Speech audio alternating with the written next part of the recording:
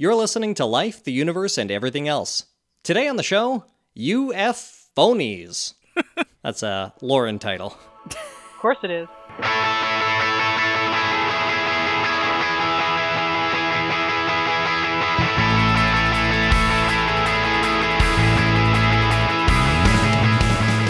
Life, the Universe, and Everything Else explores the intersection of science and society.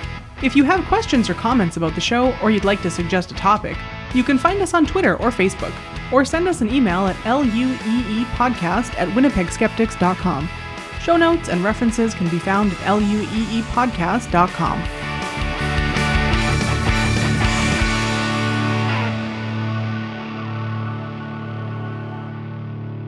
My name is Jem Newman, and with me today I have Lauren Bailey, Hello.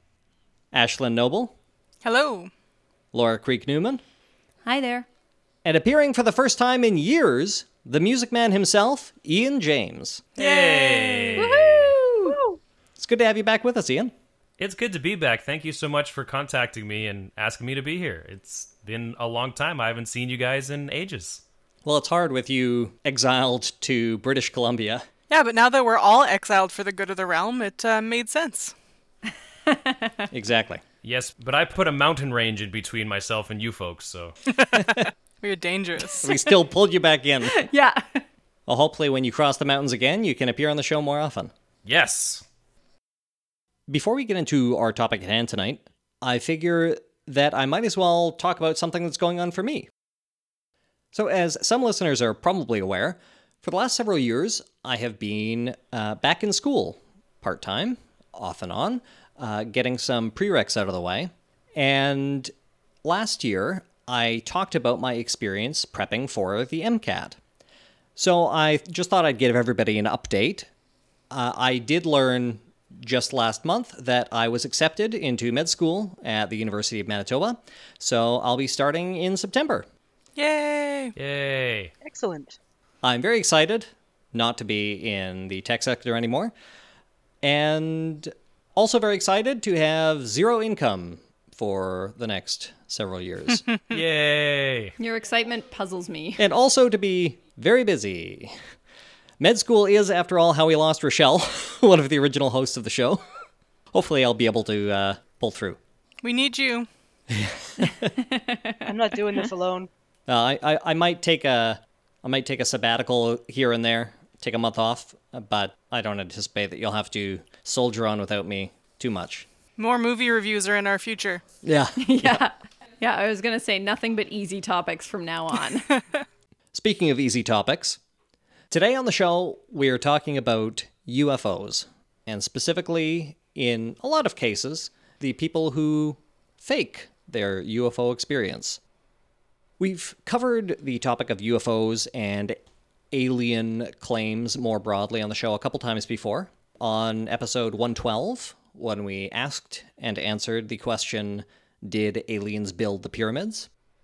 And on episode 122, called UFOs, where Lauren talked about Roswell, Ashlyn talked about Canada's own Falcon Lake incident, Laura told us about the Disclosure Project, and I talked about government investigations into UFOs, and then did more Chariots of the Gods stuff, because I just can't leave Eric von Daniken alone.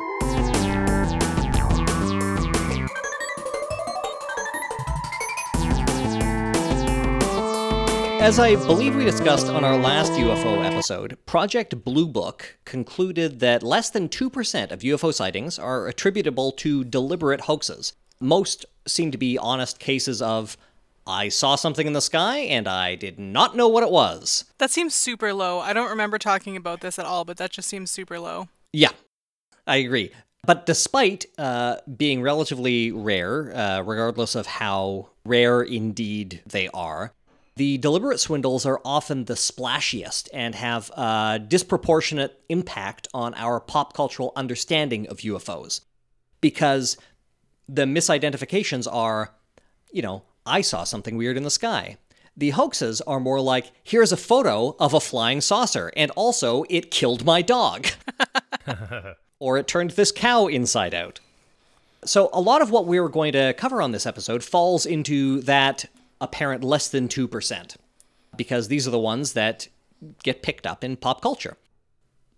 So in this episode, we're gonna try to go in more or less chronological order, starting with some of the earliest UFO sightings that have not yet been discussed on the show. So I'm going to start off with the Maury Island incident.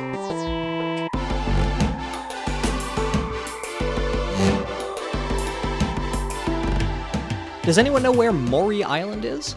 No, I do not. Never heard of it. Is it near Maury Povich? Right beside Ricky Lake. Hey! Paternity Isle? Ooh. Nice.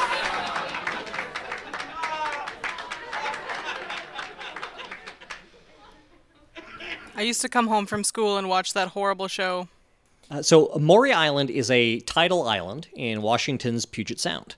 The island is probably most familiar to non-Washingtonians, however, for its association with the Men in Black. Who are you?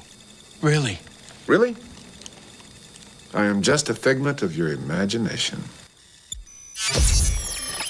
Nice. No, not those Men in Black. The real Men in Black, or well, not the real. You know what I mean. No, we don't. Well, we'll get there. So, to set the stage, it's June 1947. Fred Chrisman and Harold Dahl, two harbor patrolmen, are on a boat near Maury Island. And they look up to see 6 donut-shaped objects in the sky. This is where we insert some clip from Thrive, I assume. We can't get away from those Tauruses.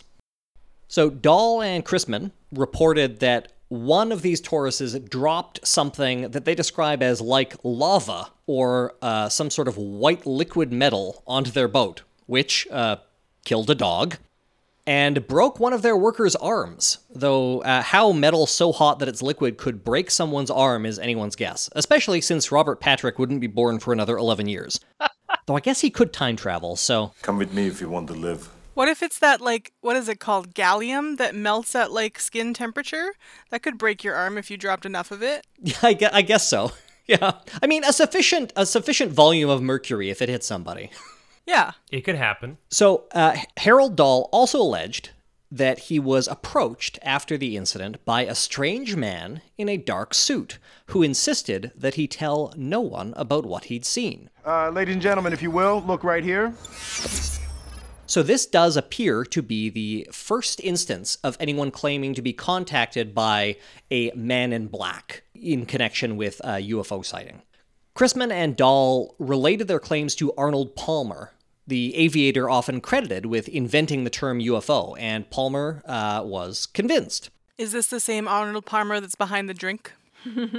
No, Presumably not. that's the golfer. I'm assuming this is a different birdie.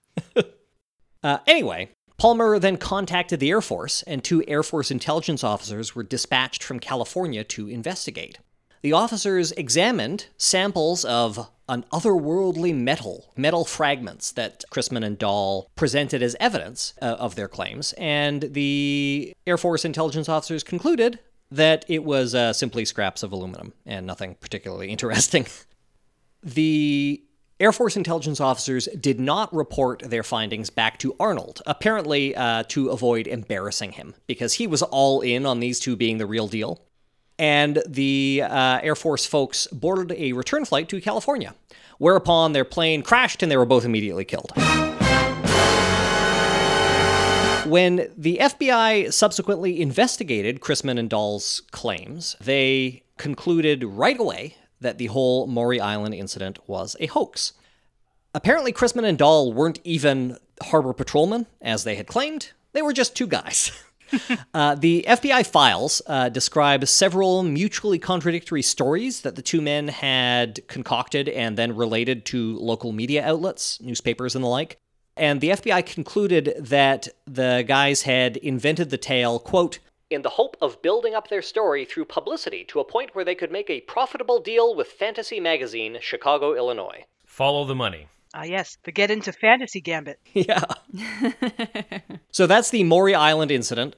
It is still famous in Washington. They had a ceremony to commemorate the 70th anniversary back in 2017. Very big deal. It is the origin, apparently, of the Men in Black story of government spooks investigating and hushing up UFO encounters.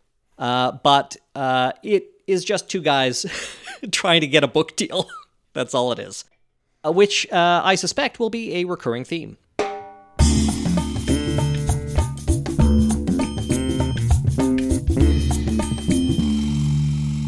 So why don't we move on to George Adamski? Laura?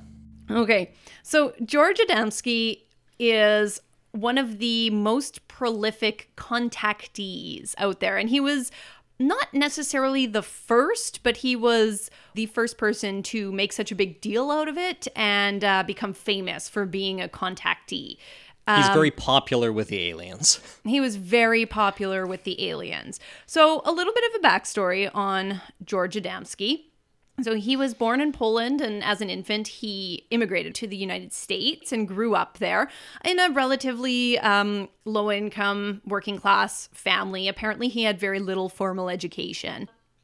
In his early adulthood, he became quite interested in the occult movement of the time and in theosophy, and joined those circles there. So he was very much into the idea that, you know, there is this one master religion that has been forgotten, but the knowledge that remains in the world today is mostly housed with the monks in Tibet. And they have the secrets to happiness and peace among all humanity, and, you know, everything in the universe is connected and all of that. So that's kind of where he got started. He worked a bunch of different jobs. He was in the army for a while. He was a painter. He was a milkman. He was all sorts of different things. But he became a minor celebrity in the California, mostly the Los Angeles, San Diego areas through this theosophy movement. And he started his own temple. Got to start your own temple if you want to be somebody. You gotta do it, right? You can't not. Everybody who's anybody. So he founded his own theosophical temple called the Royal Order of Tibet. And he was a leader there and gave lectures, and he claimed that he had spent a lot of his childhood in Tibet learning from these Tibetan masters, as they were called, where they preached things like world peace and unity and how terrible the atomic bombs were going to be for the Earth and the universe in general. So that's quite an interesting divergence from what actually happened to him. Those seem like good messages. They are good messages. It's just that it didn't happen. That's it. Yeah. And, you know, white European people starting an order called the Royal Order of Tibet in California when none of these people are Tibetan. And for someone who claims to have grown up in Tibet for several years, he didn't speak any other language but English. So that's weird. He was in silent meditation that whole time, I'm sure, so. Right. So he started that order there and had a fair number of followers. By all accounts, he seems that he was very charismatic, a very good storyteller, and he really drew people in. After some time, he abandoned this temple, and he and his wife and some friends moved out to a different part of California near an astronomical observatory on Palomar Mountain. And they tried to set up a little commune there to make a self-sufficient life, and it didn't work out so well. And so they stayed there, but they started a cafe. And this was a well-placed cafe because it was on the tourist route for tourists who wanted to go see the observatory and the telescopes.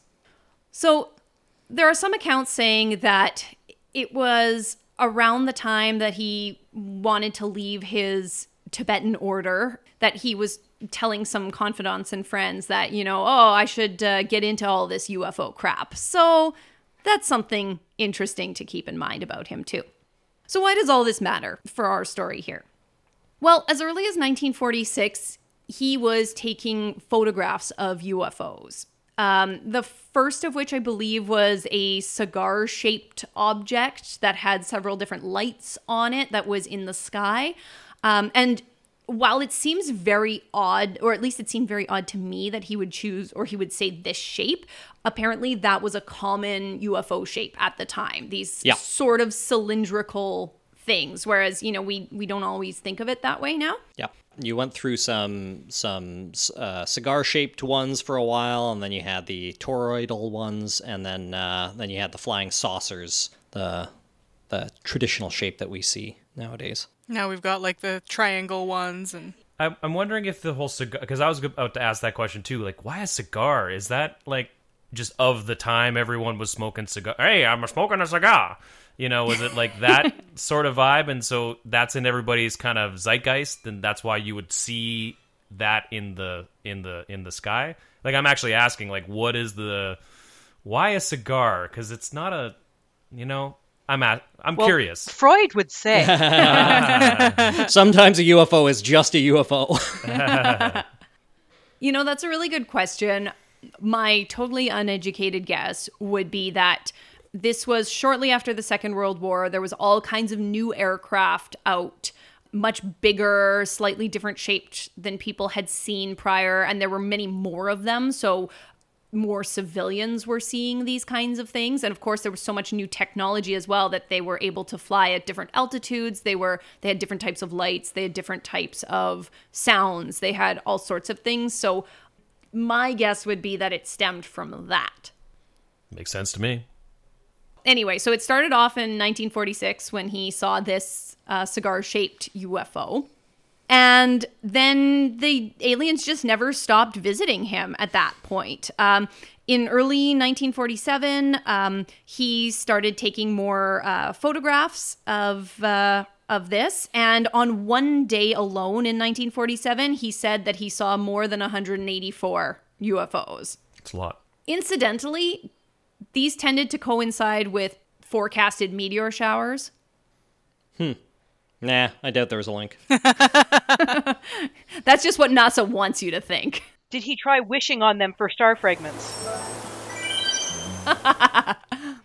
So yeah, he is one of the most prolific UFO sighters, even in just the sheer number of times that he would encounter them. And he would go on to say to some of his friends and followers that he felt that the aliens were, or they weren't called aliens then, he would call them, you know, interplanetary ships. Interplanetary beings was the words at the time.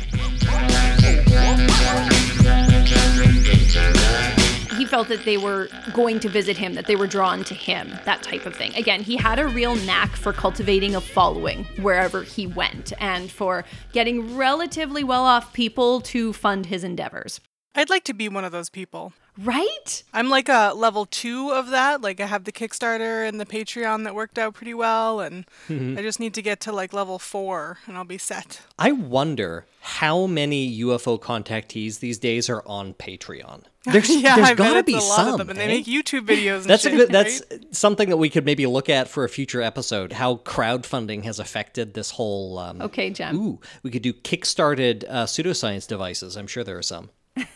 Oh yeah, there's probably lots. We've already done a couple of them, like that. What was it, the NutriPen? Oh yeah, right. I forgot that was crowdfunded. I don't remember the horrible name, but if you Google Patreon UFO sightings, the first link is Galactic Federation of Light. You can become a patron of them. They have a whole bunch of tiers for UFO sightings. Oh my! And then there's a whole bunch of other ones. We can do a whole show on that. Sounds about right. So it wasn't until about 1952, or it was 1952, when Adamski saw more than just these interplanetary ships, but he came in contact with one of these creatures. That's what she said. So it was during one of his expeditions into the desert with some of his friends / followers. He would bring a bunch of people with him. And they would always have things, they would always have photographing equipment, they would always have plaster just in case they needed to take castings of footprints, for example. He would always bring a bunch of people with them, but he would leave them at some point and venture far into the desert. Often there's rolling hills or small mountains in this part of the desert alone, and that's where he would get contacted by people. Of course. Yeah, he'd spend his 40 days in the wilderness. Right. He would be the one taking the photographs of the ships, say, hovering behind the mountain peak, or of an interplanetary being in the distance, right? And he would come back. He would also apparently often carry a box with him that he never talked about in interviews, in his books, in movies, anything like that. No one knew what was in the box, and no one knows where the box is now. So mysterious. I know, right? Was it Gwyneth Paltrow's head? So, in 1952, he went on one of these expeditions, and that is where, in the desert, he met the Venusian creature named Orthon. Now, Orthon doesn't speak English, but he communicated with Adamski with telepathy and hand signals. But apparently Orthon did say boom boom when referencing how nuclear war was really bad.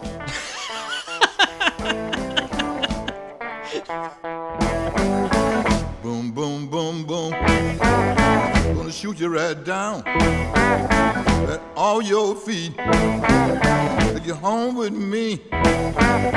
Put you in my house. Boom, boom, boom, boom. Okay, now this story is starting to sound familiar, and I'm like afraid that one of us has covered it at some point. Well, so Orthon should kind of sound familiar. So Orthon is about 5'6", slender, tan, light-colored skin, long, blonde, wavy hair, very humanoid in a way, except that he wore some kind of a jumpsuit with a really wide belt, which was very similar to the alien character in The Day the Earth Stood Still, which came out the year before. I was going to say, I think I dated that guy. So Orthon comes back to visit Adamski and takes him on a tour of the moon and to Saturn, and he has counsel with other creatures and that. But Orthon becomes Adamski's sort of conduit to the interplanetary world, if you will, and lets him know that much like those Tibetan masters that had the key to world peace and universal harmony, there is a similar key between all the different types of planetary creatures, between all the different planets. Orthon as well believes in a creator, but not something called God, and that all alien creatures believe in this creator, and that all life and knowledge and whatnot comes forth from this. Our scientists seeded the primordial oceans of many worlds where life was in its infancy. This is very, very based in the theosophical view of things. He basically just changed the wording a little bit, but it's very much that. So he concocts a lot of these stories, and then he meets up with a very credulous and eccentric filmmaker, I guess, whose name is Desmond Leslie, who made a low-budget UFO film and helped him release the book, Flying Saucers Have Landed. Now, I'm not sure exactly why this became a bestseller, but it certainly did. And that's what kept Adamski in the limelight there. After this book was published, he became more of a household name, and he was definitely revered among UFO circles. And this book became one of the founding texts of the New Age movement as well. So it kept getting new followers as that movement grew. From there, Adamski never stopped lecturing. He also decided to start calling himself Professor at some point. I guess because he just professed a lot. Yeah, he professed to have seen aliens. Right. And, he just continued on with this. His stories would get bigger and bigger as time went on. One of his big beliefs from the Theosophical movement was in reincarnation and karma. And so after his wife died in 1954, he started claiming that she had been reincarnated on Venus, and Orthon had taken him there to see her. And also that Orthon had been previously a human on Earth, but had also been reincarnated on Venus. And the messengers that these masters have sent were people like Jesus and whatnot. Yeah. Was it a reincarnation station on Venus, or was it like an implant station like Scientology? They've got one on Venus and Mars and all that kind of thing. It's sort of like these masters with this all-knowingness would just sort of reincarnate you and maybe pop you up wherever. So I don't know if it was a station per se.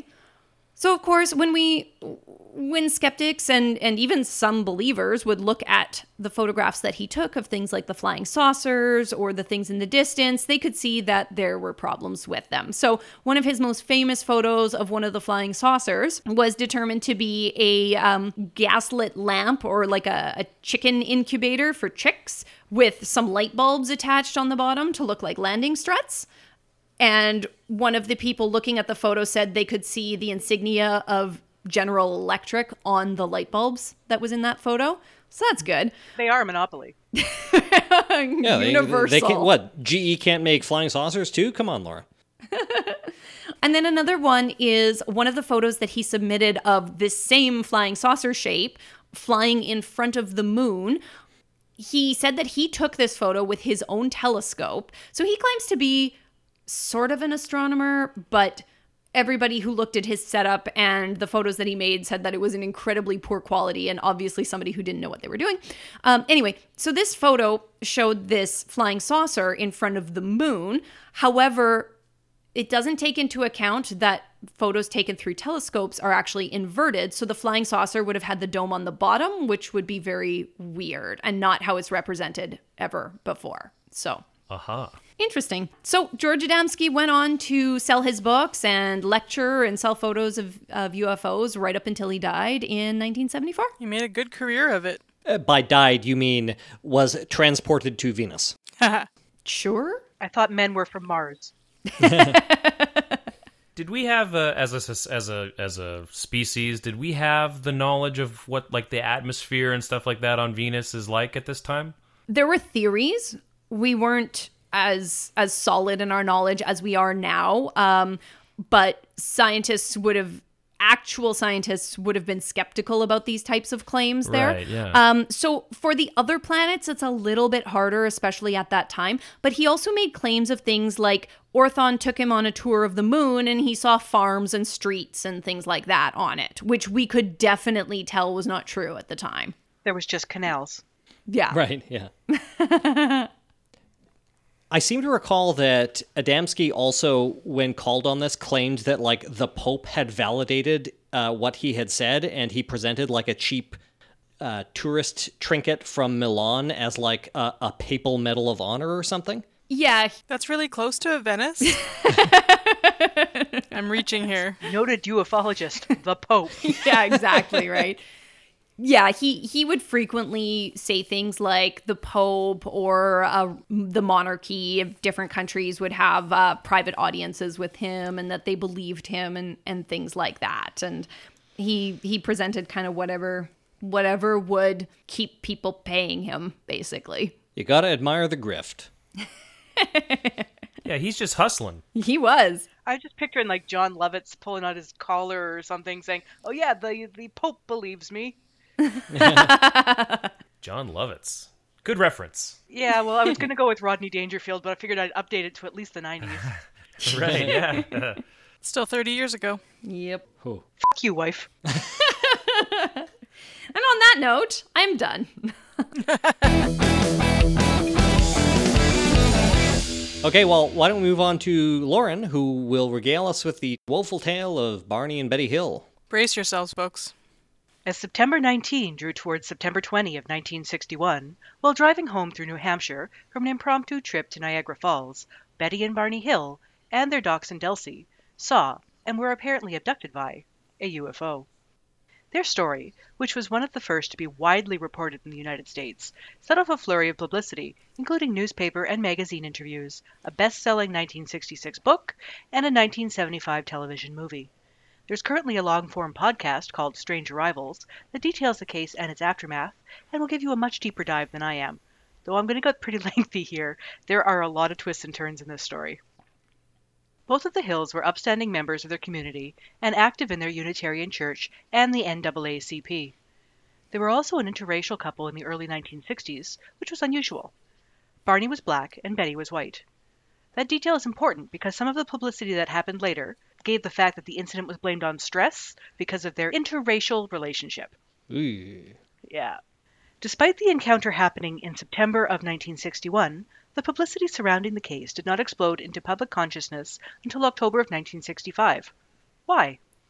Well, the intervening 4 years included a bunch of related activities, including repressed memory therapy, a star map, talks to their church family that may have helped push Betty and Barney from, wow, that was a weird drive, to, holy crap, aliens. That might be a bit of an exaggeration. Betty Hill, a social worker, was already prone to believe in extraterrestrial life, as her sister had said years earlier that she had seen a flying saucer. And according to both of the Hills, the craft was flying erratically, descending rapidly towards their vehicle and staying completely in view as the Hills followed it slowly through a mountain pass part of the highway. Barney, who worked nights at the post office and sat on the local board for the U.S. Commission on Civil Rights, stopped the car as the craft hovered 30 meters above them and, with his binoculars, saw between 8 and 11 figures looking out of the windows of the craft at him. One figure telepathically told him, "Stay where you are and keep looking." But as the UFO started descending and wings telescoped out of it, he jumped back into the car and the Hills took off down the road.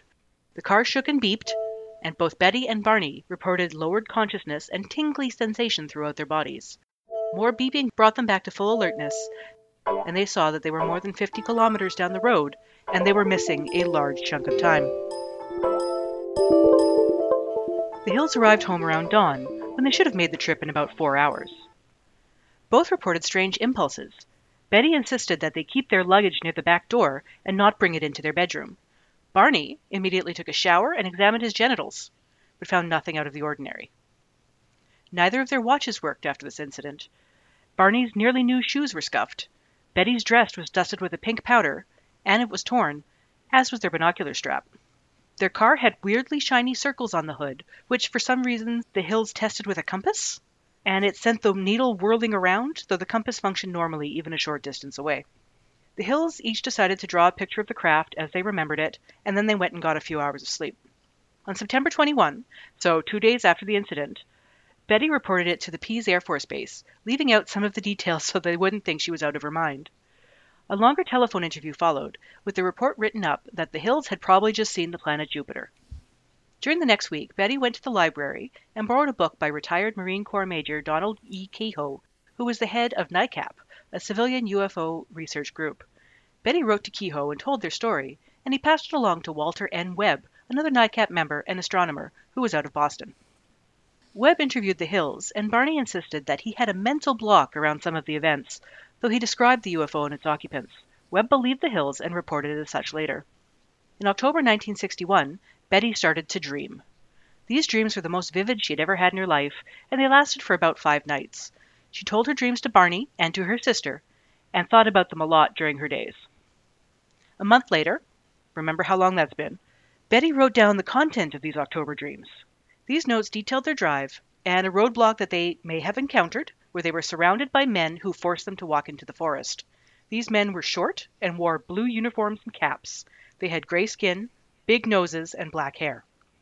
Despite her protests, Dream Betty was separated from Dream Barney and examined by a being that spoke English but less fluently than the being who appeared to be in charge. After skin scrapings, hair cutting, facial examination, and what appeared to be amniocentesis, which was not a common procedure at the time, though it had been performed as early as 1877. That's something I learned today.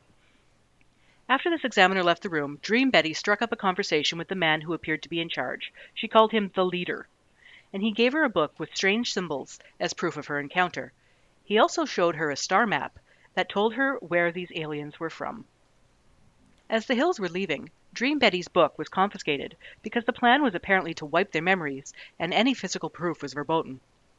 In late November, Betty and Barney had another lengthy interview with NICAP and detailed their missing time event. Someone brought up the idea of hypnosis to find out what really happened during the missing hours, and Betty agreed, with Barney being more reluctant but eventually going along. A year after this interview, so we're in 1962 now, the Hills attended a talk with an amateur hypnotist who recommended they speak to a professional to recover their memories. For our listeners, this topic should send up a whole bunch of red flags. Today we know that recovered memories are not solid evidence of anything, and this kind of therapy is harmful and a large contributor to the satanic panic of the 1980s. However, the early 60s were a different time. None of this had yet come to light. Hypnotherapy seemed futuristic and the answer to so many questions about the human brain. Another year passed, during which Barney attempted to forget the whole thing, and Betty thought even deeper about her dreams and what they might mean. She discussed them with a friend, who also suggested hypnosis, and she continued writing in her journal about her dreams and the encounter. So these are the same dreams that she had had for that 5-night period. She just kept writing more and more about them. In November 1963, the Hills were referred to Benjamin Simon, a hypnotherapist in Boston. There's some extraneous stuff I'm skipping here, as this is already 2 years post-incident, and I'm already verging into gem-like lengths for this segment. Again, for the full story, check out the show notes, or the Strange Arrivals podcast, which has some actual interview footage with the Hills about this time in their lives, and is way more skeptical and balanced than advertised. It's good to know that it takes a skeptical lens to the topic. Yeah. I had heard a bunch of advertisements for Strange Arrivals, and based on the promos, I had thought, ooh, that doesn't sound very good. So back to the Hills. Simon hypnotized them between January and June of 1964 in several sessions, obviously, not for 6 months straight. These sessions were conducted one-on-one, and Simon had Barney and Betty forget what they disclosed, so they couldn't talk to one another about the incident in between sessions. Barney's hypnosis sessions were very emotional, and he insisted that he kept his eyes firmly shut for most of the encounter, though he believed the kidnappers were speaking in a different language, but telepathically he was hearing it in either English or in some sort of way he understood. He underwent a physical exam, but because he had his eyes shut, he didn't recall most of what was going on while he was going through this physical exam. Recordings of his sessions included very painful crying and screaming, as if his repressed memories were causing him extreme trauma. Betty's sessions were also emotional, but with more crying and less yelling. Some of the details and timeline presented while Betty was under hypnosis were different from her dreams of 2 years before, and they also differed widely from Barney's repressed memories. Simon gave Betty a post-hypnotic suggestion to draw the star map that the leader of the crew had shown her, and this star map that Betty sketched later took on a life of its own. But back to our timeline. We finally reached October 1965, when the Hills became overnight UFO celebrities. How did that happen? Reporter John Luttrell of the Boston Traveler had been given an audio tape of the 1963 talk that the Hills had given. He also had notes from confidential meetings with UFO investigators. The day after the story was published in Boston, it was picked up by the United Press and became a worldwide phenomenon. In 1966, John G. Fuller Jr. secured the rights to publish a book about the Hills' experiences, which was called The Interrupted Journey. Fuller wrote several articles and books about purported extraterrestrial and supernatural occurrences. His book The Interrupted Journey included a drawing of the star map, as described by Betty Hill. Everybody else confused yet? Falling asleep? We're heading into Chariot of the Gods length segment here. We're almost done with the timeline, I swear. In 1968, an anthropologist, elementary school teacher, and amateur astronomer named Marjorie Fish read The Interrupted Journey and was motivated to create the star map in three-dimensional space to see if she could determine the vantage point from which it was created. It was 1968. She didn't have a computer for this kind of modeling. Fish used beads on strings hanging from her living room ceiling to simulate stars and planets, and she pored over star charts in the Gliese star catalog to see if she could find anything that matched our sun and any star that would be a starting point for this purported journey. Her first attempts led to nothing, despite being extremely detailed, with one of these maps having over 250 stars. Imagine having that much time. Yeah, hanging from her living room ceiling. She was just really into it. Mm-hmm. Hey, some people do puzzles. Yeah. Some people play Animal Crossing. Some people try to recreate star maps from hypnosis sessions recovering memories of alien abductions. Why not? Whatever makes you happy. Mm-hmm. So she's got these 250 stars hanging around her living room ceiling, but they didn't amount to anything. A few years later, as humankind's knowledge of outer space broadened, Fish did find a match. These travelers must have come from the binary star system of Zeta Reticuli. Must have. Fish had her map and methods checked and rechecked by astronomers and physicists.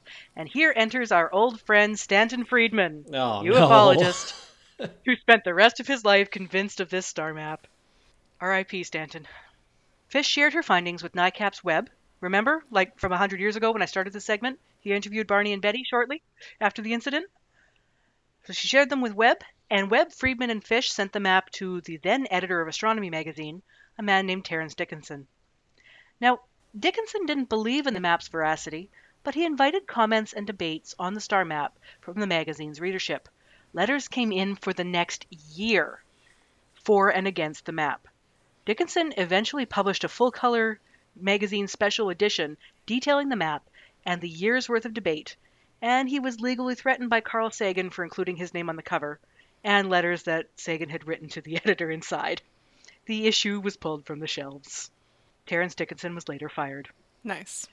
Sagan was not convinced that the map was genuine, of course, and he demonstrated on Cosmos in 1980 that, without the lines that Betty Hill had drawn, the map was gibberish. He claimed that you could scatter any random dots on a paper and eventually, looking hard enough, find a map or layout of items that matched. I mean, especially since there's billions of stars in the sky. Yeah. Marjorie Fish, scientist that she was, later publicly rejected her previous hypothesis of the star map's origins, when new data showed that her star distances and placements were completely inaccurate, and also that her belief that some of the stars listed would have been able to support life-giving planets. That was also proven erroneous. So she went, nope, science doesn't agree with it anymore. I believe the science, and I'm not going to double down. Wow. That's refreshing. You may ask, how did Betty Hill recall the exact placement of stars and trade routes on a map she saw once and then only drew out more than 2 years later? Well, as proven by the previous data, she didn't. But hypnotists that work to recover repressed memories were operating under the belief that our brain stores every piece of memory like a computer does, and, given the correct stimulus, can recall everything, even the placement of random dots you only saw once during a very stressful time of your life. Definitely not. This faulty idea about human memory gave us the repressed abuse memories and the aforementioned satanic panic scare of the 1980s. In a nutshell, our brains don't work like computers. Human memories, whether new or old, are jumbled and not completely reliable. Our brain has evolved to link memories to feelings, usually as warnings of "don't do that again," and is not above changing the fine details to get its point across. We are also very susceptible to our memories being altered or influenced by what we hear and see afterwards. There is no pure memory storage waiting to be cracked open. A personal case, I have a distinct memory of sitting in the upstairs hallway of the house we moved out of when I was 5 years old. It was my birthday, and someone asked me, "Do you feel older?" Memory Lauren answered no and was promptly spanked for being mouthy. This never happened. For one, my parents were not proponents of corporal punishment, and even if they were, what reasonable person would hit a child for that answer? And I do count my parents as reasonable people. To reiterate, my parents are lovely people and would never have smacked tiny baby Lauren for asking a question. But this memory persists in my brain. Who knows what the actual different events were that ended up in the brain pot and made this ghoulish goulash? I was very proud of that. I hope you appreciate that wordplay. Our brains are really bad at memory, and there is no possible way that Betty Hill would have remembered an accurate star map. This is also an excellent reason why we should film every encounter with police, and they should never be allowed to turn off their body cameras until we defund and abolish them all. Nice. Anyway, what are the Hill's other memories? Both Barney and Betty recalled details, if not exactly the same, phenomena. Now, with there being 2 years between the night in question and the hypnosis sessions, you can be sure that both of the Hills discussed this information with each other, even though they promised their hypnotist that they didn't. Yeah, how would you not for 2 years? Yeah, how do you not talk to your spouse? Well, like there was a post-hypnotic suggestion to forget everything afterward, which we all know totally works because hypnosis is real. Totally. Right. Over the course of the 1960s, the Hills' descriptions of the aliens also changed. 2 weeks before Barney's first hypnosis session, the TV show The Outer Limits featured aliens that looked remarkably like the description he gave under hypnosis. Other details from the abduction were similar to some from the film Invaders from Mars. Betty later claimed to have not heard of The Outer Limits when she was asked about it. Barney Hill died at age 46 in 1969. Betty Hill lived until 2004 and spent the rest of her life going to UFO vigils and claiming to have seen dozens, if not hundreds, of alien spacecraft. None of these reports has ever been substantiated. What did the Hills see in the early morning hours of September 1961? There are a few theories. A nearby aircraft warning beacon on a mountain appeared and disappeared quite similarly to the pattern that Betty claimed she saw the aircraft traveling while they were on the highway. The Hills may have also fallen asleep when they stopped to walk their dog, and the warning beacon, sleep deprivation, road monotony, and later hypnosis may have altered their memories. We are coming up on 59 years this year since the Hills have had their strange event, and we will never know for sure what exactly happened that night. Except that they weren't abducted.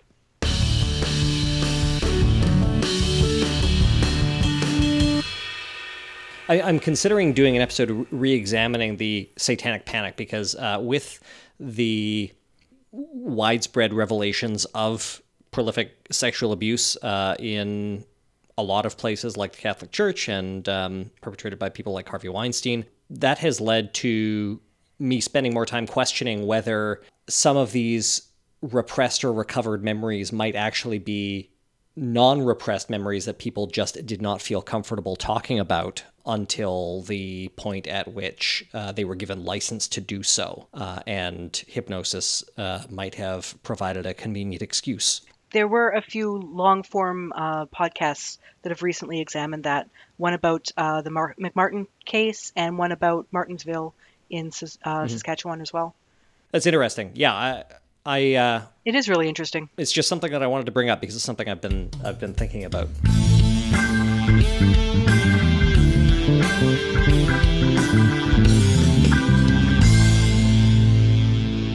Okay, so we're going to move on into the late 80s, and I'm going to give a brief sketch of the Gulf Breeze incident. In 1987, a building contractor in Gulf Breeze, Florida, named Ed Walters, claimed to have sighted a UFO, and he pulled out his camera. Over several weeks, he had several more sightings and took a series of photographs that were later published in the Gulf Breeze Sentinel. And these were stunning photographs showing like a traditional alien spacecraft saucer shape. And many ufologists found these photos incredibly convincing, with famous ufologist Bruce Maccabee asserting that the photos were certainly genuine. One of the things that was so convincing to the ufologists was that he took several of the photos in the series with a so-called tamper-proof camera that would prevent trickery like double exposures and that sort of thing.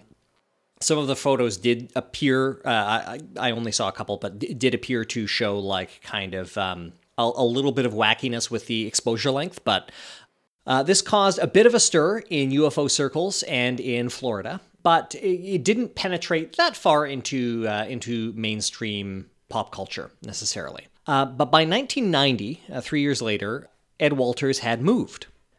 And one day, hidden in the attic of Walters' former home, the new residents discovered a styrofoam model that bore a striking resemblance to the photographs. Craig Myers, a reporter for the Pensacola News-Journal, described previous coverage of the story as sensationalist and uncritical, and he then proceeded to recreate every one of Walters' photographs using this model. What a piece of evidence to leave behind. Yeah.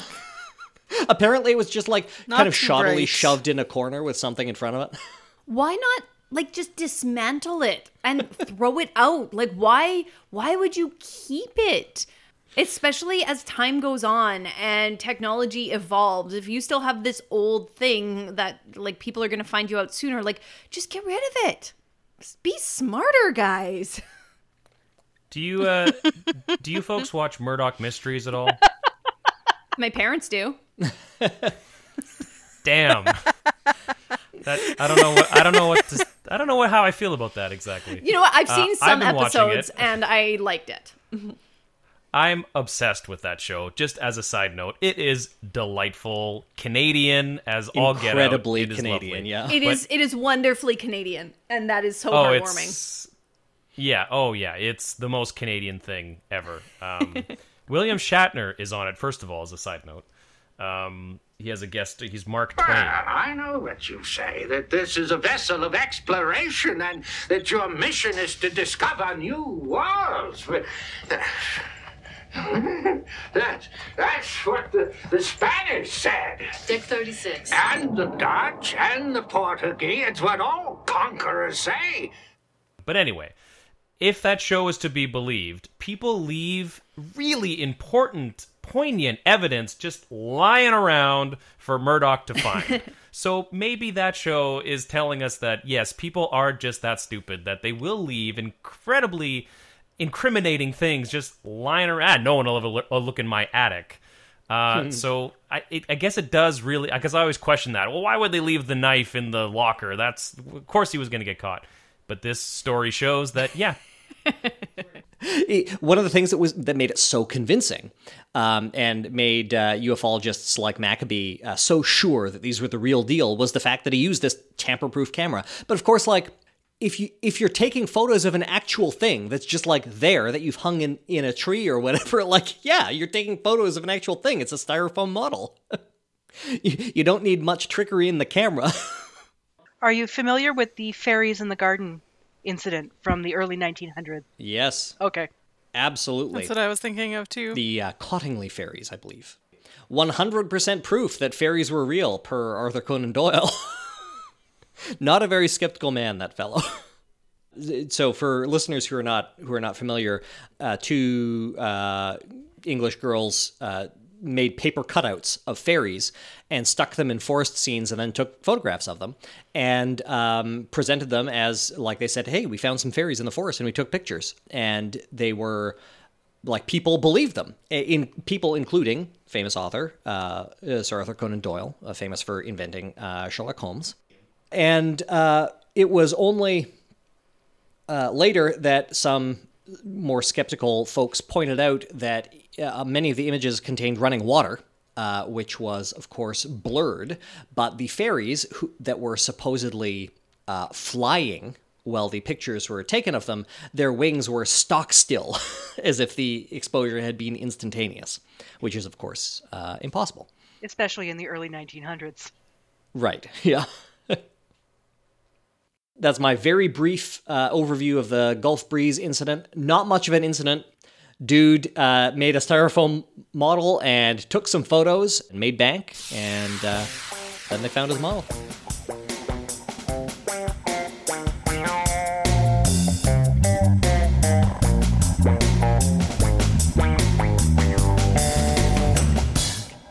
So, Ian, you wanted to talk about alien autopsy, fact or fiction? So when Jem graciously asked me to come on the show today, I was very excited. But that was about half an hour before I had to leave for work. So I really appreciate the last-minute invite. Thank you, Jem. Thinking of me at such a late hour. What schmuck can we bring on this show? We've been trying to get Ian on the show again for quite a while, but today's invitation was very last minute. I apologize. Well, no, I do actually appreciate it. And it, this whole sort of COVID-19 situation has definitely afforded us a lot more free time. So I was happy to, I didn't have anything going on, so it worked out really well. Other than the fact that I had really no time to prepare anything. So in the half an hour that I had before work, and then sometime at work, I thought about what I could speak about. And what came to mind was the TV show Alien Autopsy, Fact or Fiction. First of all, have any of you fine folks, did you watch it back in the day or subsequently? Oh, yeah. I was all over that. I have watched it subsequently. I've never seen it front to back. I heard about it, not back in 95, I think it aired, but I heard about it in like around 2000. And so I watched some clips, but I was never able at that time to get the full thing. But it was on Fox, I believe, right? It was on Fox on August 28th, 1995, and it was hosted by none other than... Jonathan Frakes, Will Riker himself. This isn't real. It's all a fantasy. And I'm going to end it no matter what it takes. Was Next Generation off the air by 95? Didn't it end in 94? 94, I thought. Yeah, I think it did. Yeah, because it started in 87. Yeah. So it would have ended in 94. It ended in 94. Yeah, so it was done. And that made him their number one choice. God. I sort of thought it was sort of like Jonathan Frakes, needing money, wandered onto the Fox set and was, needing more, beard oil because he had run out or what have you. No, that was when he did the Urban Myths show. Was Jonathan Frakes was out of money. God, there were so many of those Star Trek actors who just like Quark. What's his name? It's the actor who plays Quark. Armin Zimmerman. Armin. Armin Shimmerman. Yeah. Thank you. Armin Shimmerman was in What the Bleep Do We Know? There might have been another Star Trek actor in there. He was also in Buffy. And Leonard Nimoy, of course, was famously in that mystery-mongering show. Yeah, a lot of Star Trek actors. There's a big crossover in, I guess, the fandoms between sort of paranormal TV and sci-fi, so it's understandable. It's always just kind of disappointing to see an actor you really like shilling for something that's really bad. Yeah, that's unfortunate. But hey, the more frakes, the better. Anyway, I just really wanted to briefly just talk about it because I remember watching this show back in the day and being absolutely glued to the TV. And I mean, 95, I was 11 years old. And it garnered a viewership of 11 million people to watch this show. Wow. And I don't recall, and I tried to find it actually in preparation for this. I tried to see if I could find it online to watch it, and it was shockingly unfindable online. So that means that it's either like the Alien, like Fox is either really stringent about people posting this stuff, or it was just terrible and no one in their right mind would post it. But either way, I was unable to find it. But I seem to recall it being a very big deal at the time. In fact, it was sort of likened to the Zapruder film, for how sort of stark and matter of fact and all this kind of stuff that it was. And if you're not familiar with it, and you can't find it, because I tried to find it myself, and it's basically a 17-minute video of what appears to be an alien, the typical gray, big-brained, big-eyed, little green men kind of thing, is being... there's an autopsy, of course, hence the name. Kind of obvious. Anyway, and it looks extremely real, and it's a little unsettling. If you watch it, it does seem... If you didn't know any better, it looks very realistic and grim and, like you would imagine watching a real autopsy. But, of course, as, as we found out, apparently it wasn't until relatively recently that, this came out in 1995, so it was... in the 2000s, mid-2000s, that it finally came to light because there was another documentary made about it, that the original makers of this thing had made a... let me see if I can get the word... Oh, a reconstruction. Right, yeah. So they allege that they watched a real alien autopsy, and because that footage was unfortunately damaged to the point where they could no longer reproduce it, very conveniently, I might add, they decided to do a restoration or a reconstruction using things like chicken entrails, raspberry jam, sheep brains, allegedly. And this was in London that this was done. So I want to make a shout out to the SC Crosby Wholesale Butchers Smithfield Meat Market of London for supplying the said part. So if they're still in business, good for you. There's your Sausage plug. makers to the queen. But I just wanted to see if anybody remembered this wonderful TV program that was, early '90s, and how it took 10 years or more to finally come out as being a... Well, they never... not that I could find that they admitted that it was 100% falsified. They just insisted that, well, we couldn't get the original footage, so we did a recreation, and that's what you see. Damn fine recreation, I might add. So, Santilli, the guy who made it, insisted that it was real for a long time until he was... with this follow-up documentary that was made in the 2000s, they're like, no, look, here's the evidence that it is fake. And he said, okay. I wouldn't say it's fake. It's a reconstruction. And then he came up with this this elaborate description that they had, he'd seen the original film and decided to purchase it, but by the time he got the money together to make the purchase, then, they hadn't stored the film properly, so it was damaged. And there's only a few... He said a few of the original frames were actually inserted into the recreation. Right. I guess Fight Club style. Just splice a few frames in. Good reference. It wasn't until 2006 that Santilli admitted that it was a falsification, at least to some degree.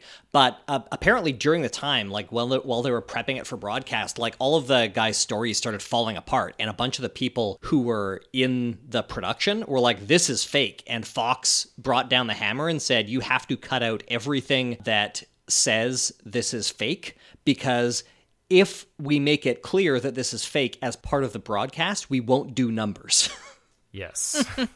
Oy vey. And I think there's a theme to all of these sort of things that I'm sure that there are some, I don't know, sincere, I guess is the word I would use, alien folks out there who are just in it for the one universe or whatever. But if this 2% that you talked about, it seems like you just gotta follow the money, and that is the answer to all of these. That seems to be the thing that binds all these things together.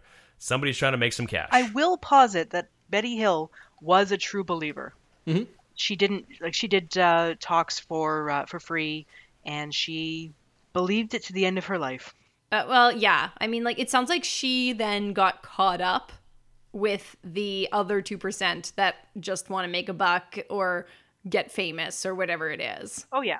Well, you also end up with an incentive to keep believing. Yeah. You see this in conspiracy circles a lot, too. Like, even if you start off as, like, honestly convinced, there is an incentive not to become unconvinced, because then you lose your community, you lose your fame, you lose everything that's... Well, that goes back to the Flat Earther video we watched. That one woman was so close to connecting the dots that maybe this isn't right. Yeah. And she just couldn't push herself over that line.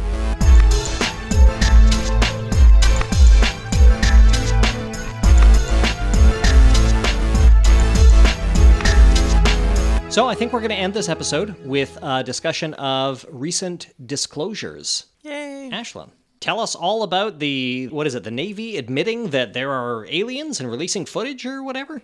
So on April 27th of this year, the U.S. Department of Defense released 3 videos of what they call unidentified aerial phenomena, which is a term they admit that they use because UFO carries too much cultural baggage and stigma. Nonetheless, the headlines followed. Pentagon's release of UFO videos, a big deal for believers in extraterrestrial life, from the CBC. Also, those UFO videos are real, the Navy says, but please stop saying UFO, from the Washington Post. The 3 videos had all been previously released to the public via leaks, so they had been on the internet for quite a while, and they had been published on To the Stars Academy, a UFO research site, which was apparently started by a former member of Blink-182. Tom DeLonge. You know. Apparently it's quite famous. And their videos are very dramatic, and there's like 30 seconds of this UFO info and like a minute and a half of, this is a video previously unseen on the internet, it is very important, yada yada yada. I was thinking that it would just be like, and then it was like a 3-minute ad for his new solo album. No, I think he's doing pretty well for himself, so he's just pouring all of his money into this UFO research. So the Pentagon said in their press release that the reason they chose to share the videos publicly was to clear up any misconceptions by the public on whether or not the footage that has been circulating was real, or whether or not there was more to the videos. There are 3 videos total. They're called Gimbal, Go Fast, and Flyer, F-L-I-R. In the Fleur video, recorded in 2004, it's extremely boring in my opinion. It consists of a tic-tac-shaped object, which has been recorded for a while. I believe you mean cigar-shaped, Ashlyn? I thought that's what we decided to call that shape. Yeah, a very tiny cigar. It's not the size that matters, Ashlyn. Well, to impress all the ufologists, it just takes all the small things. Oh, God. How dare you get that song stuck in my head for the first time in 20 years. All the small things. I just listened to that song today, and I'm not even kidding. Is this a Blink-182 song? So it's just kind of zooming along, and when the camera zooms in on it, it appears to kind of jump, something the commenters describe as obviously supersonic travel, but which can much more easily be understood as an artifact of the zoom as the camera relocks on the target. Like, to me, it just seems super obvious that it's zooming along with the locked-on camera, and then they enlarge it, and it kind of goes, whoop, but it locks on immediately, and then it doesn't do that again. Come on. It is pretty much identical to footage taken of confirmed jets that are flying at a similar distance, and I have no idea why this is considered interesting UFO footage. The only thing that makes it interesting at all is that the pilot's voice that you can hear in the recording, he doesn't seem to know what it is.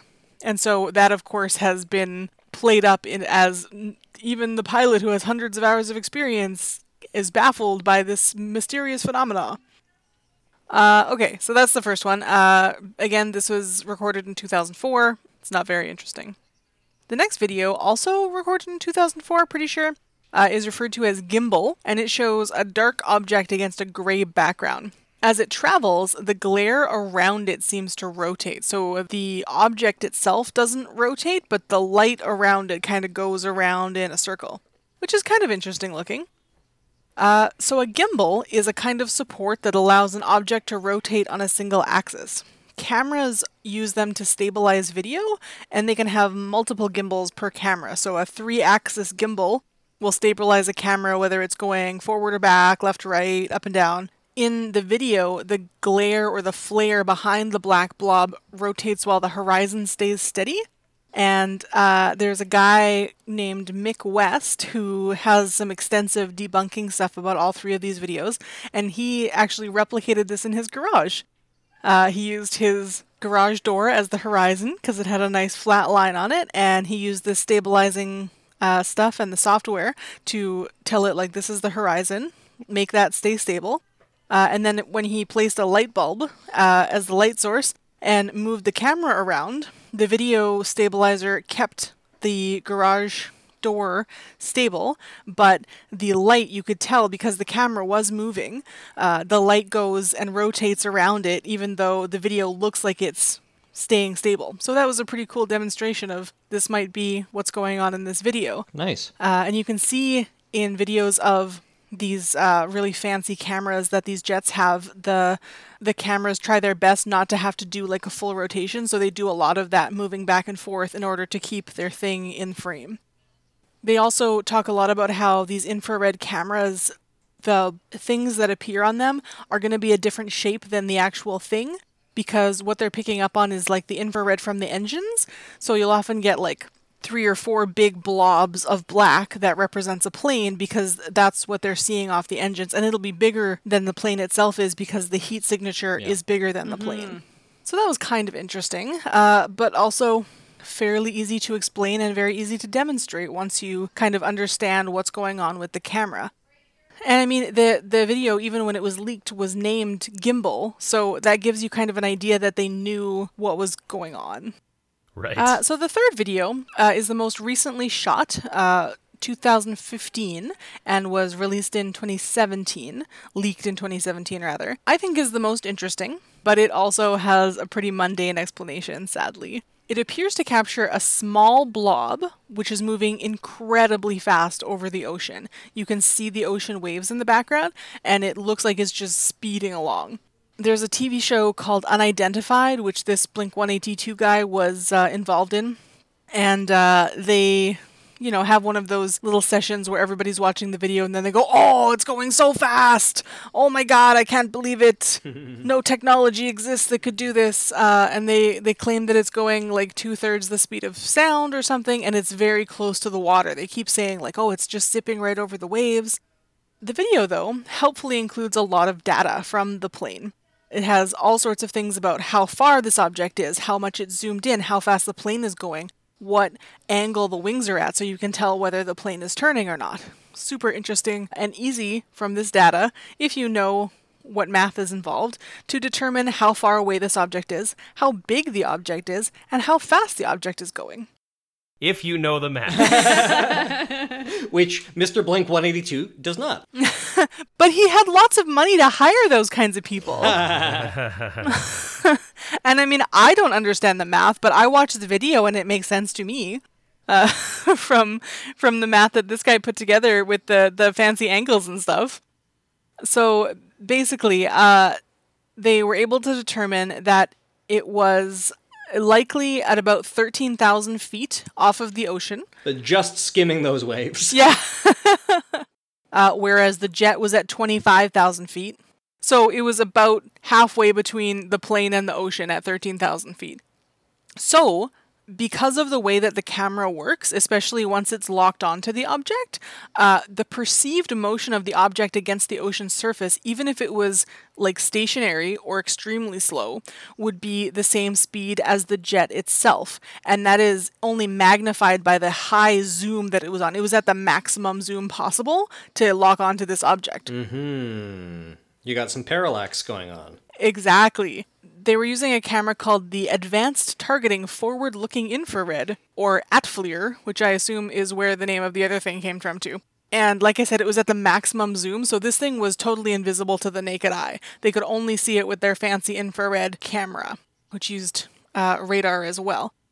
So again, using the data from the video itself that came from the plane, it was probably traveling between 28 and 100 knots.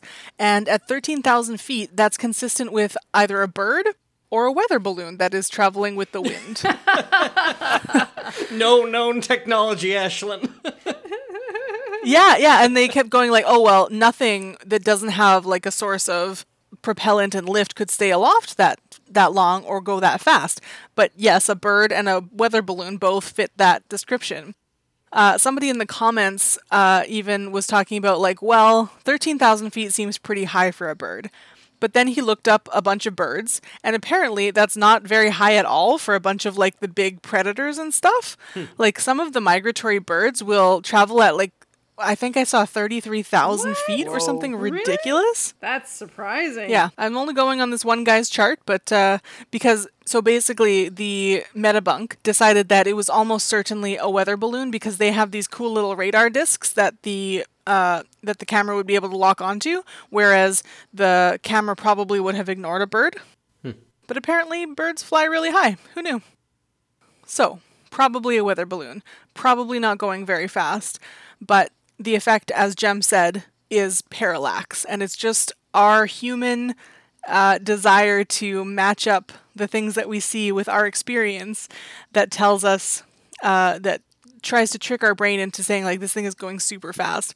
There were a few videos in the comments as well of, like, watching a balloon float through the air, but because you're focusing on the balloon and not the background is just speeding by. It looks like the balloon is going, 1,000 miles an hour, whereas it's just, like, bobbing along in the air. Anyway, that's the third video. Go fast. So, those are the 3 videos that the U.S. Department of Defense has admitted. We took these. They're real videos. I don't know if they said specifically they didn't tamper with them, but the idea of putting them out was to say, like, there's nothing more to these videos, this is all we have. So, they probably have some people who could do this math. Why didn't they just do that? Probably because secrets. Releasing them with any kind of analysis and conclusions would mean discussing sensitive equipment, like how their cameras work, stuff like that, how their radar stuff works, some issues with the infrared that, are not, they don't want that stuff getting out, that it doesn't work 100% all the time. So, and they probably are technically UFOs, or UAPs. I assume that the military didn't put any great deal of time into figuring out exactly what each of these non-threatening blobs was. So they can maybe go with a clear conscience and say, yeah, they're unidentified. We don't know what they are. But there's no reason that they would find them suspicious. Right, yeah. There are also some stuff about how there has been a lot more incursions into airspace because of the wide availability of, like, fancy drones and stuff from the public. Mm-hmm. So there has been a lot more incidents of pilots in the Air Force reporting things that I don't know what this is, but it's in my airspace. Let's figure it out. But, could be aliens, but probably not. Like, the possibility is there, but it's extremely small compared to it's a drone, or it's another jet, or it's a balloon. Always a weather balloon, Ashlyn. Yeah. Yeah. It won't stop the pilots of these jets from going on ridiculous shows like Unidentified and spouting off about how they've never seen anything like it, and it doesn't look like any tech they're familiar with, which gives so much more credibility than they deserve. And I'm sure they go on those shows for free as well, don't they? They're not being... So those are the disclosures from the U.S. government. I mean, the amount of headlines that just went off about the Navy says the UFOs are real were just so over the top and so unnecessary and so credulous. Gotta get those clicks. When the press release is basically like, yeah, we made those videos. Okay, I went and looked up a whole list of Blink-182 song titles to make more puns, and wow, do they sing about aliens a lot. Really? They actually have a song called Aliens Exist. Oh, good to know. So this has been in his mind for a while. I am still a skeptic, yes, you know me. Been best friends and will be till we die. I got an injection of fear from the abduction. My best friend thinks I'm just telling lies. Alright. Speaking of not giving anybody any warning, I think it would be fun to end this show. You know, things are pretty grim in the world right now. I assume they'll only be more grim when this episode comes out next week. But have you folks been enjoying anything lately? I've been enjoying Animal Crossing.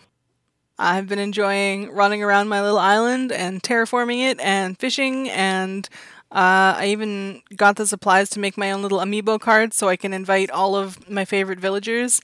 They're all adorable and they love me, and I need that kind of praise in my life, so... Ashlyn was even kind enough to rescue one of my villagers. Kira has also been enjoying Animal Crossing, but we were horrified to discover that she tends to just blast through the dialogue without reading it.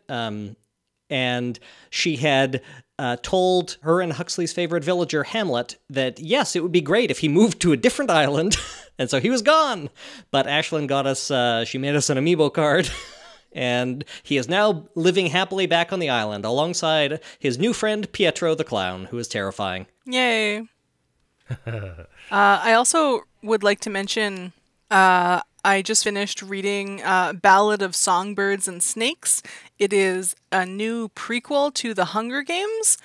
I only found out about it because of a Facebook thread that is similar to this conversation where people were discussing things that brought them some small amount of joy during the pandemic. And every time I mention it anywhere, there's a whole bunch of other people who are like, there's a new book out. So I'd like to mention that if anybody's a fan of The Hunger Games, there is a new prequel. It weirdly follows the youth of the person that we know in the 3 main books as President Snow. And kind of makes him into a sympathetic character in the beginning, but don't worry, they fixed that. But it was a really compelling read, just like the other 3. So now I'm back into reading the other 3 because I couldn't leave it there at the prequel. Nice. What am I into these days? I'm always like a generation behind all the video games, and I've been hearing nothing but Animal Crossing stuff, and unfortunately I'm not privy, so I did not understand a single thing you guys were saying about it. But considering that I'm so far behind, I've been actually playing GTA Online for some reason. I don't really know why. And I am one of those people that if I'm a fan of something, I tend to have to be obsessed with it and know more than the next person knows about it. Jem, I'm sure you can attest to that. Mm-hmm. So I am a huge fan of Harry Potter, but I never read the books.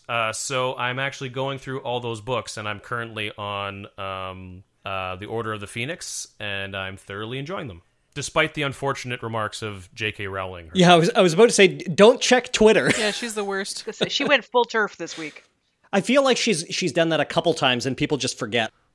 Yeah, there's a big conversation there to have there about like separating art from the artist, and maybe we can have that on another episode, but I'm just going to read the book for now. It was on sale for like $6, so I bought it, and that's the end of that. The books are definitely enjoyable. I think that they do betray a little bit of J.K. Rowling's bad politics in a few places. For example, the house elves who love being slaves. Right. To name a single example. But or the goblins. Yeah. Yes.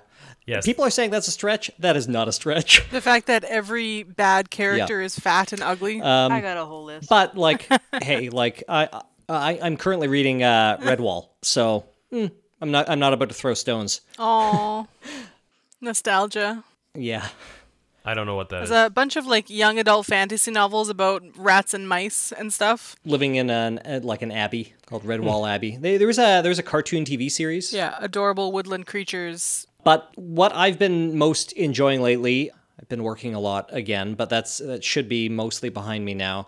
And I've been reading, boy, I don't know if enjoying is the right word, but it is riveting. I've been reading Ronan Farrow's Catch and Kill, which chronicles his investigative reporting into Harvey Weinstein at NBC before they killed the story, essentially at Weinstein's request, and he had to take it elsewhere. And he, it's pretty incredible. He was like followed by a bunch of Israeli ex-Black Ops people who were hired by Weinstein. He, it was a whole thing. It's a really interesting read, and it is absolutely infuriating. Like, it just I read it every night before I go to bed, and it just makes me so mad.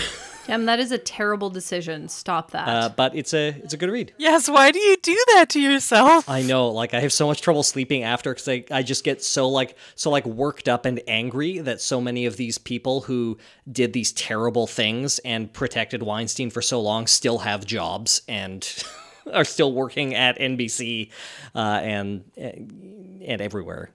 And, like we talk about with these protests that are going on right now with the killing of George Floyd and all of the other people of color who've been murdered both in the United States and Canada and elsewhere. Like, for every one that you do hear about, for every one that you do see, how many people do you not learn about because there wasn't a camera there?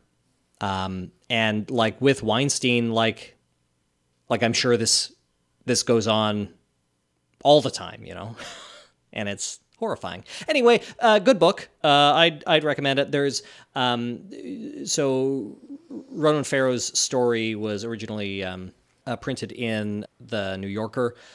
And there, right before his story ran, which documented a bunch of Weinstein's actual abuse, I shouldn't say actual abuse. There was a story on Weinstein's claims of sexual harassment, but not specifically physical abuse, that ran in the New York Times by another pair of reporters. And they also have a book out that is less sort of thrillery, more sort of by the book, straight reporting. Catch and Kill is very narrative, and it's about Farrow's actual investigation. I really enjoyed it. Yeah, so that's something you could read. I've also been playing a game that came out recently called Signs of the Sojourner, and that is something that is actually bringing me joy, because it is a game set in a world kind of destroyed, but it is a very hopeful, interesting game where it's kind of like a deck building game, but the thing that you're doing with your deck is just having conversations with people and trying to like meet them where they're at and engage with what they're saying. That's kind of the mechanics of the game. So you play cards and they play cards and you take turns, and if you can match your cards and chain them together with the other person who's played by the computer, then you can have a good conversation and both have a positive outcome.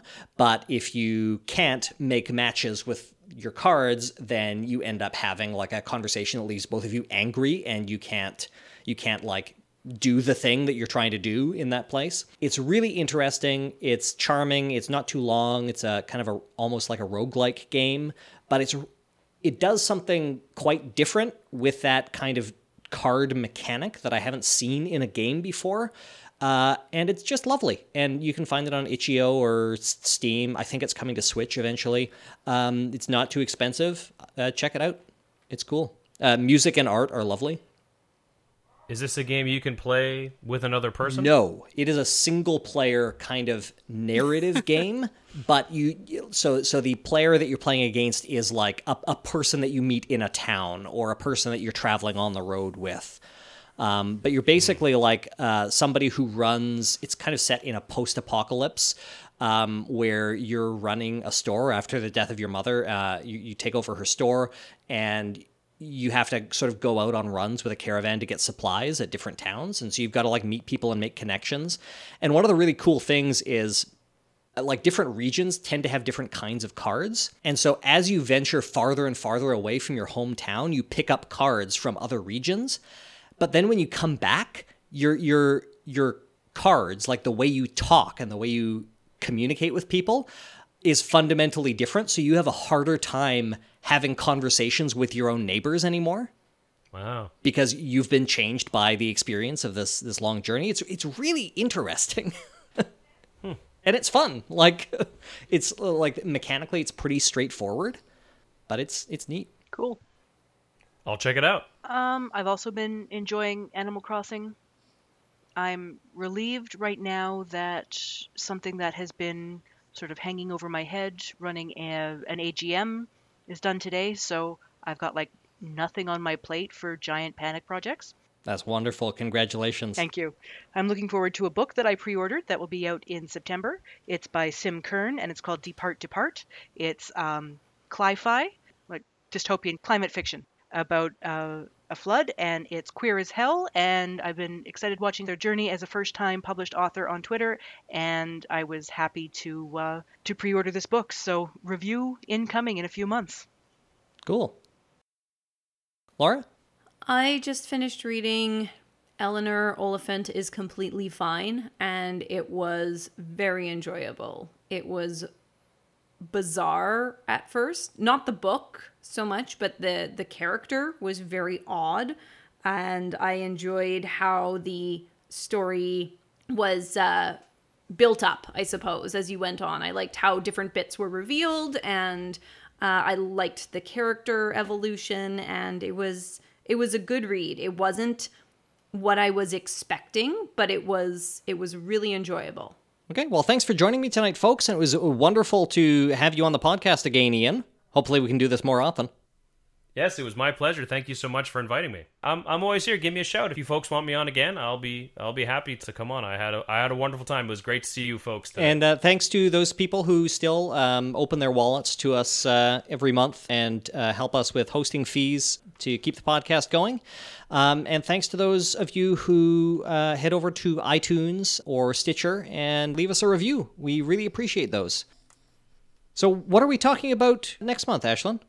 So are we doing my happy topic or your depressing topic? Up to you. It's your show. Okay, I'm going to do the happy topic then. This is something I just thought of today when I was thinking about, like, I wonder who the first peoples were that used a toothbrush-like device. You know, who was the first human society who chewed up a twig in order to clean their teeth. I would like to talk about the history and science behind various public health objects or initiatives, so things like the toothbrush or tissues or porta potties. So we're all gonna pick one and explore how that shaped our society and our lack of death from various diseases. I'm excited that I'll get to talk about Ignaz Semmelweis again, unless somebody else grabs it first. Good night, everybody. Good night. Good night. Good night.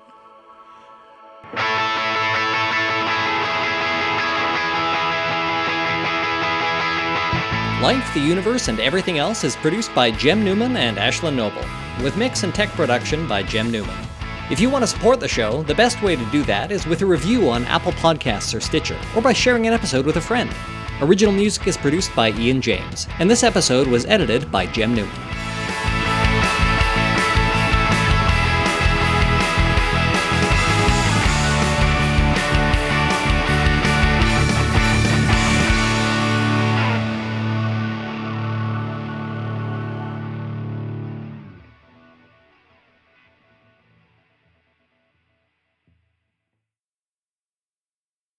Life. Don't talk to me about life. Ian, Yes. did you know that we got a second cat? I did not know that. Jem allowed a second ferocious beast in his house? She is so sweet. Her name is Snowflake. Yay. They also have a second bathroom now. I'm much more excited about that. Second bathroom. Where is the second bathroom? You guys didn't move, did you? Nope. No. We put it in the basement. By the pop fridge. Yeah. The pop fridge. It is great. Oh, the pop fridge. That takes me back. It'll still be here when you come to visit, Ian. Yep. Okay, well, just a few more months. September is when we're thinking about moving back, so. Nice. Woohoo! Yeah. The pop fridge even occasionally has beer in it, so. What? I've loosened up a little. They have hellion children. They drink now. More often now. I always drank. We were playing a board game with them the other day, and the children just would not go to bed. And they came into the room, and Huxley was like, "Can I have some of that?" And Laura was like, "No, it's alcohol." And Huxley goes, "Can I smell the alcohol?" We're so excited. Yeah. We were playing a board game over the internet. We were sitting here at home just dying laughing at Huxley. Oh, he has a really cute new haircut now. Who, you? No, not me. No, Yeah. Jem is in dire need of one. I am absolutely hideous. I can't even, my hair's starting to thin quite a bit too at the front, and it's really long at the back. I'm developing a skullet. It's not good. I hear you, man. Laura, Skullet. Today, Laura was pointing out my thinning widow's peak to her parents. You alluded to it, and then I was like, oh, Harsh. interesting, and then I said, it's not so bad, and you said, it is on this side, and I realized it, and I went, oh, and... So you got out your laser pointer. My name is Jem Newman, and... Oh, that's not how it goes. It is and will always be the Jem Show. Well, hopefully when you cross the mountains again, you can appear on the show more often. Yes. Remember what Ian said about not asking him questions directly? Yeah. I think I heard we should have you more on the show more often, I think is what you said, Jem. So I said, yes, as enthusiastically as I could. And my audio is particularly bad on this call. Sorry. I was trying to piece it together in my head, and I'm like, I'm pretty sure I knew what Jem said, so I just went with the affirmative, and that was that. Yes. No, I was just laughing because there was a big gap after that. That's all. Yes, it sounds like it's one of those dream sequences in a bad TV show, you know? Like Twin Peaks or something. Whoa. I knew you were going to say Twin Peaks. Shots fired. It also Yeah. sounded a little bit like you were speaking Elvish. It was rather strange for a second there. And what is the language? It's not Elvish. What's the language called? The Jem? Black Tongue of Mordor is that's Yeah. the language on the ring. But you might be thinking of Sindarin Yeah, that's the one. Thank you. Yes, or I was High Elvish. I forget the name for High Elvish. High Elvish. Quenya? I knew all of you would know the answer to that question. I couldn't pull it up off of the tip of my tongue, but So it sounds like the echo is a lot better with Laura muted. But Laura, please unmute when you would like to talk. For instance, during your segment. Or during other segments. When you would or like whenever to talk. you want to give Jem shit. Yeah. I deserve it constantly, so. We are going to start with me, though. Shocking. Oh, okay. I know nothing. Thank you for clarifying. Somehow Venusian sounds so much more made up than Martian. It really does. It sounds fancier. Like Venetian. Shit, what's it called? Oh, sorry, my brain is just melted at the moment. Hold on, it's coming to me. It's not coming to me. I'm looking it up. Lauren, you're editing, right? You'll cut all this out, right? Oh, I'm editing. This is Jem's problem. What is going on at your place, Ian? It sounds like somebody's being murdered in the other room repeatedly. Like regularly too, not just once. Well, this is the big city. Yeah, this is a pretty rough town, you know. So it's who knows. I think my wife is playing an online game. People just regularly getting murdered behind your Yeah. wall. Yeah, pretty much. I think my wife is playing a game with her family and they're having a blast. So much so that it sounds like they're murdering each other. So that's how you know you're having a good time. I'm surprised. Must be Mario I'm surprised Kart. you can hear that. That's pretty crazy. So I can barely hear what Jem is saying, but you can hear what my wife is doing in the next room. That's crazy. Oh yeah, it's coming through very clearly. You do have a better mic. Apparently. Your setup is good. Time for you to leave.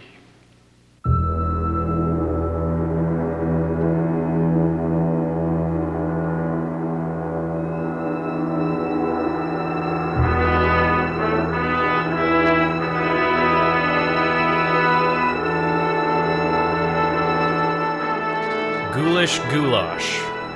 Ghoulish goulash. Ghoulish goulash.